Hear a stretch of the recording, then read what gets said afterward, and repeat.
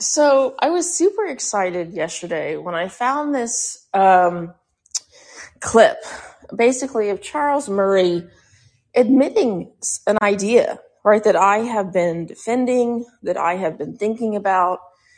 And that is the idea that when you have unlimited information and you have to make a decision and there's no way for you to gather additional information about someone, you are allowed, right? Allowed in the sense of it being morally okay or it being rational, reasonable. That's what I mean by allowed. We should be allowed to use any information that we want to, whether that's statistically that, blacks commit more crimes, statistically that blacks have lower IQ than whites or Asians, statistically that Jewish people have the highest IQ, even more so than, East Asians.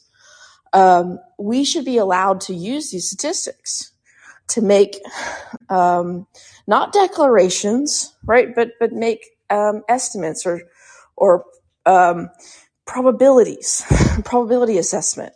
Doesn't mean that it will come true. It just means that in the absence of complete information about an individual, we should be allowed to use stereotypes or statistical probabilities about a person. Like if they're black, we should be able to use different types of statistics of group averages to bring to bear, a potential decision about this individual in the moment. This is reasonable. It's rational. But I did find a clip, and I'm not going to post it here because there's a lot of people here that don't like, what I'm saying. So I'm not going to post it here. But I did find a source where, in fact, he admits it. He admits that we should judge people. It's a moral responsibility to judge people as individuals, right? So while I'm interviewing someone, I don't need to worry about their race. I don't care what their race is because I potentially have a limited amount of time if I want to investigate this person, get them to take an IQ test, a skills test, measure their ability, right? I can ask them questions endlessly, right? And that, in that case, we have the time to make a judgment about this person based on their individual skills, based on them as a person and an individual. And I believe in individualism, right? But at the same time, we're faced with making judgments all the time where we have limited information, where we don't have the time, right? Where we can't gather all the information about this one individual on the street, right? And I bring up my crime story, not my crime story, but I bring up a crime example where you're walking down the street and there's a black guy coming towards you. I can't ask him his resume. I can't interrogate him. I don't know anything about this guy. All I know is that he's black and that he may be a threat to me. And it's perfectly reasonable for me to use group averages of black people, right? If he happens to be male, if he happens to be a young guy, right? Depending on maybe location to setting, I'm allowed to use statistical probability to say he might be a threat to me, right? I don't have unlimited information. My information about him is limited. I don't know anything about him. All that I know is that he's black and he's statistically more likely to commit a crime. And especially if I'm a female, if I'm a white female, I have every reason to be afraid of this guy. Now, this is the problem in our country. Black people in this country, they're so offended all the time that look at the Travis McMichael case. And I am shocked at the number of people who are not thinking rationally about this case. There's many facets of this case. But what has been the motivation of the blacks and blacks in general, right?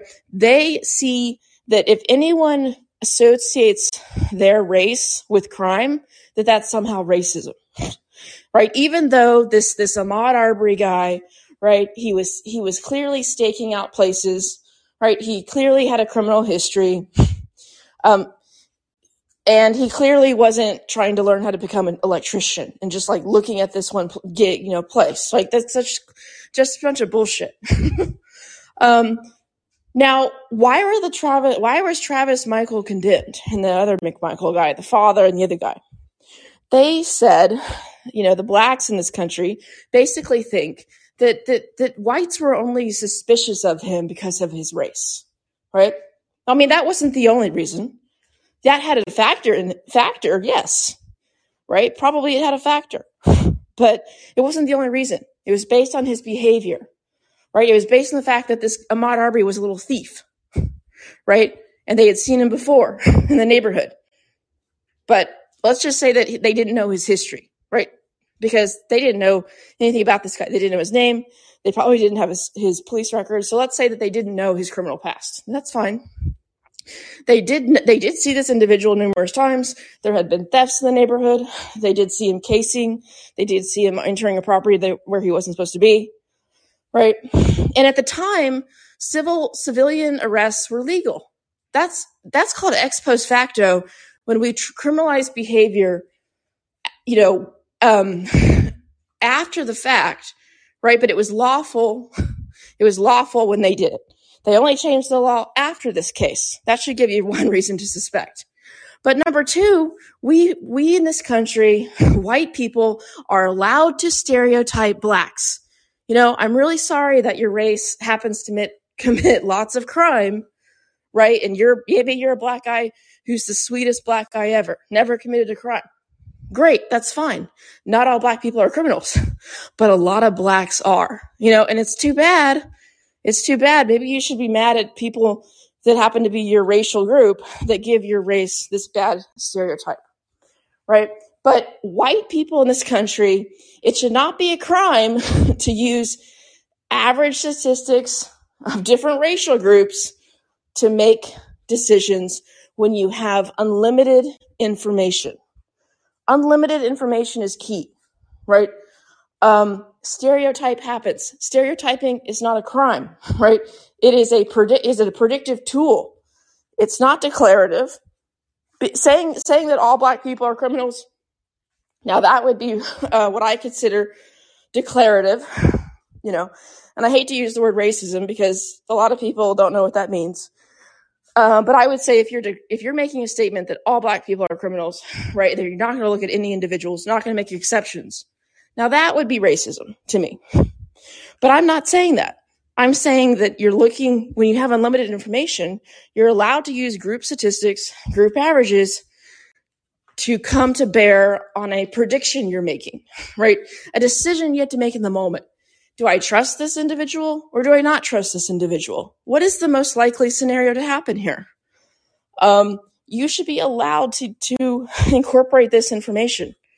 I was looking at insider trading the other day, and I think there's different facets of insider trading. But what the law and what people, how I think this relates is that we have different amounts of information about a stock, trying to make a decision. And it's almost like with insider trading rules, they're trying to squash out all possible forms of asymmetric information, where somebody knows something, other people don't. It's not really fair. That's kind of a basic thing that we kind of all grasp. But no one is going to have all the information. That's just an idealistic way of looking at the world. So in some respect, I don't like insider trading laws in that you can never stomp out, all types of, asymmetric information. That shouldn't be our goal. So what is the goal of insider trading? A lot of people say, well, it's fraud. Yeah, but I mean, just having information that someone else doesn't have does not mean I've deceived someone. So there is something going on here that I have to still investigate. But how does this relate to the topic of race and using information? Well, not everyone has the same information. I don't know everything I need to know about every single individual Black person that I might come across. And that's okay, because it's not real life. It's not a real life situation where I'm going to know everything about everybody that I meet. I'm only going to be able to know someone if I, maybe interviewing somebody, right? Maybe giving them a skills test, maybe looking through their criminal history. I don't know. Talking to them for a long time, figuring out what drives them, what motivates them. What's their idea of justice? What's their idea of fairness? But that takes a long time, and I can't, every person that we meet, we cannot ask them, these 500 questions that we'd like to know about them. We have to make split second decisions about someone in most of our life, right? Most of our life, we're making quick judgments, right? And we try to give people the benefit of the doubt. I do, at least when my safety is not on the line. Right? When my safety is not on the line, I'm more quick to judge, right? I'm in some kind of setting where I'm around a lot of people that I don't know, right? Maybe I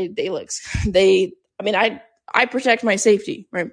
And so they could be the sweetest guy in the world, but I don't know that, right? There used to be this saying, right? Whenever, people were talking about serial killers and Ted Bundy, the Ted Bundys of the world.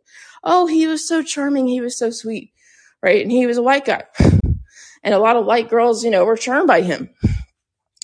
And, technically a serial killer could be anybody, right? It could be anybody. Somebody out to hurt you could be anyone. Right now, it's rare, right? It is rare, right? We take risks all the time where our risk of getting, in a car accident or whatever, getting murdered.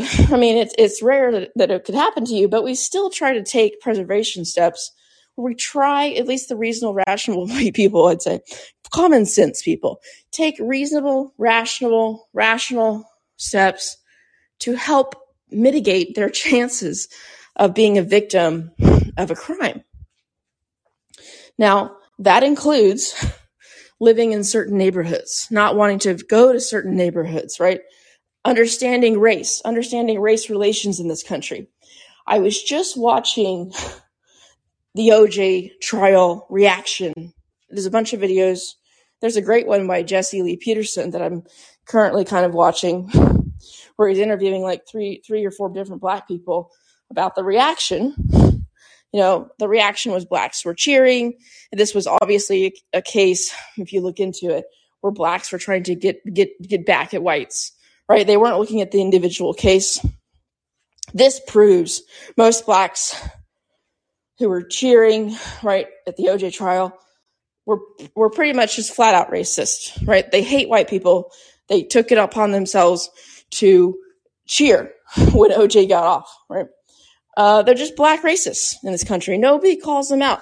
I mean, maybe they called them out back then, right? I was too young to be aware really of the OJ trial and what was going on at the time. But it's in what Leonard Peikoff has analyzed this case in a lecture where he says, the OJ case will never date. It is what Ayn Rand would call an eternal concrete. It forever will embody sort of the essence of an error. Right? An error that we're still in, which is this idea that Blacks in this country are racist. Right? They always want to say how white people are racist. Well, you know what the most racist group in this country is? It's Blacks. It really is. Because what did Black people do wrong when they were cheering for OJ when he got off? Well, they substituted in this case. This case was about individuals. But they made it just about Black versus white, right? They didn't look at the individuals. And when you're on a jury, you have a duty to look at the individuals in the case, right? But they just this jury didn't do that, right? And the Blacks that cheered, they too weren't looking at the case. They were just looking, Black versus white, and Blacks won. Now, in interviews with these Blacks that cheer the OJ release, they're like, oh, well, now they know how it feels. Okay, that's just revenge type attitude. That just shows it's just pure hatred, it's pure rage from blacks. And I would argue that has gotten worse in this country. Now we have Eli Mistel, black lawyer, right? Activist guy, goes on MSNBC all the time, comments on law. We have a Harvard trained graduate black lawyer guy advising publicly, and this guy still has a job, gets speaking gigs, advising publicly that blacks should always just get blacks off and not never convict, especially when it's a black on white case. If you're sitting on a jury, that's what he argues. That's black racism. Why are blacks in this country never called out on their racism, right? And why do they think that white people, if they're going to make split-second decisions with unlimited information about blacks, why do they think that's racism, right? But why do blacks not get called out on their racism, their true racism, right, of us versus them in the OJ case, right? I don't know. I think white people just feel sorry for blacks. I don't feel sorry for them. I do not feel sorry for black people. I think that whites just feel sorry for them, and they're just saying, okay, these blacks have a reason to be angry and mad. We'll just let them get away with their racism.